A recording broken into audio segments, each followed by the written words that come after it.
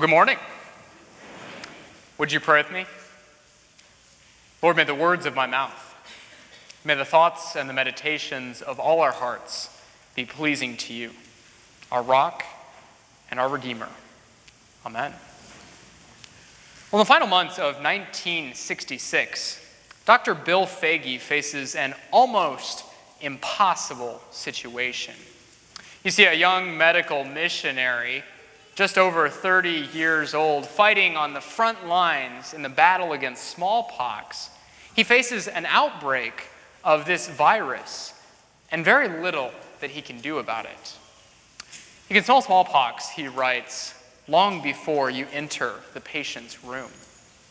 And he calls it a loathsome disease, and truth be told, it's little wonder why. I mean, it first appeared on the scene a little over 12,000 years ago, and in the time since has claimed more than 1 billion lives, more than 300 million in the last century alone. And for many years, there was very little that anyone could do. Very little, that is, until an English physician in the late 1700s developed a vaccine against this virus. And in the century and a half that followed, that vaccine almost wiped out smallpox in most of the world's wealthiest places. But as recently as the late 1960s, this very deadly disease took more than 2 million lives every year in places like Asia and Africa. And that's why in the final months of 1966, Dr. Bill Foege finds himself in an eastern region in the country of Nigeria. It was a little after 7 o'clock in the evening. That's how Bill likes to tell the story. It was a little after 7 o'clock in the evening when we received word from a remote jungle village there had been another outbreak of the virus. What we need to know is that in those days, the common practice was to vaccinate an entire population. The idea being that when 80 to 90% of the population has been vaccinated, the disease has nowhere to go. But there was a problem, Bill explains. You see, our program was so new that most of our supplies, including the vast majority of the vaccine, hadn't arrived yet. And you got to imagine that it feels like an absolutely impossible situation. I mean, there are quite literally thousands of people hungry for vaccine. But Bill looks down and there's what? 5 vials of medicine and 2 jet injectors. And that's why no one would blame him if he said it's just not possible. But you see, that's not how this story of this medical missionary goes. And it's all because he dared to dream, was bold to imagine. What if, he asks, what if we treat smallpox like a forest fire? What if instead of trying to vaccinate an entire population, we try to contain the disease? Then what little vaccine we do have would go a whole lot further. And it probably seems pretty obvious today. But back in Bill's day, it was pretty radical. And his colleagues' pragmatism almost got the best of him. Bill, they said, we need to be realistic. We need to face facts. It's just not possible. But he dared to dream. He was bold to imagine. And because of that, he and his team defeated this virus in the Agoja region of eastern Nigeria. And 13 years later, this strategy, his strategy of containment and observation, was responsible for the worldwide eradication of the smallpox virus. Now, I don't know about you, but at least for me, when I hear his story, it makes me wonder what would have happened if his colleagues had actually stifled his imagination. Or what would have happened if they had actually convinced him it's just not possible? I mean, how would our world be different today? Because I think we all know how easy it is to be convinced, even under the best of circumstances. Maybe that story is familiar to you. A hope dashed, a dream vanished, an impossible possibility that never happens, all because someone or something says, it's just not possible. You see, it's in a world like this that we meet Jesus today. And yet it's also in a world like this that Jesus dares us to dream, invites us to imagine, calls us to consider that right now, he's in charge. And because he is, the impossible might just be possible. You see, that, of course, brings us to today's reading from John chapter 6, a rather familiar story to many of us. It's recorded in all four Gospels, and as the reading begins, a little bit of context is tremendously helpful. You see, in John's Gospel, Jesus, since the very beginning, has been performing these signs and wonders. These signs and wonders that point to who he is and why he's come, and they all start in John chapter 2.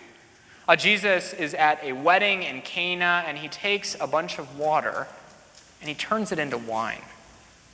And then 2 and 3 chapters later, those signs and wonders continue when he heals a young boy, a royal official's son, or a man who hasn't walked in 38 years because he's been paralyzed, walks for the very first time.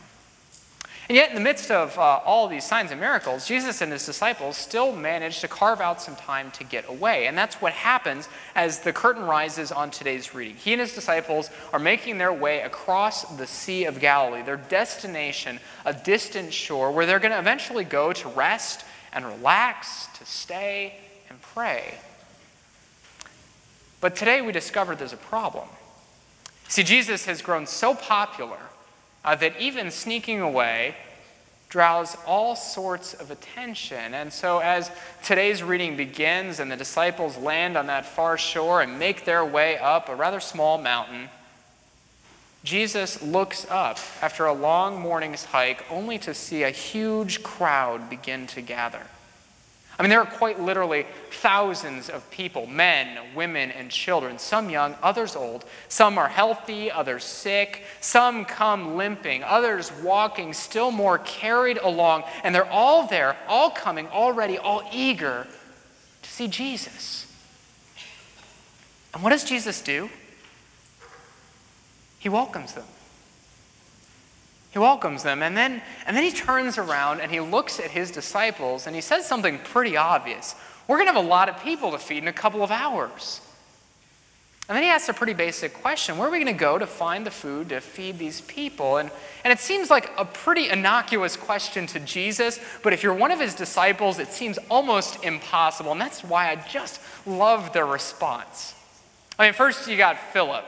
And Philip is cool and calculating. He's the guy who counts the numbers, does the math.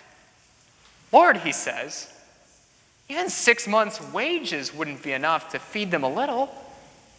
And then there's Andrew, our church's namesake, and a bit of an overachiever, if you ask me. See, he doesn't count the numbers. He doesn't count the cost. He looks around to see what might actually be possible. And assessing the situation, he says something that I find actually a little snarky when I read it. He sees a young boy over in the distance and says, Lord, he's got 5 barley loaves, 2 fish. But what are they among so many people?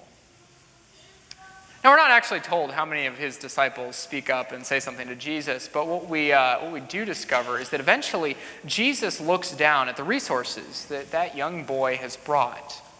5 loaves, 2 fish.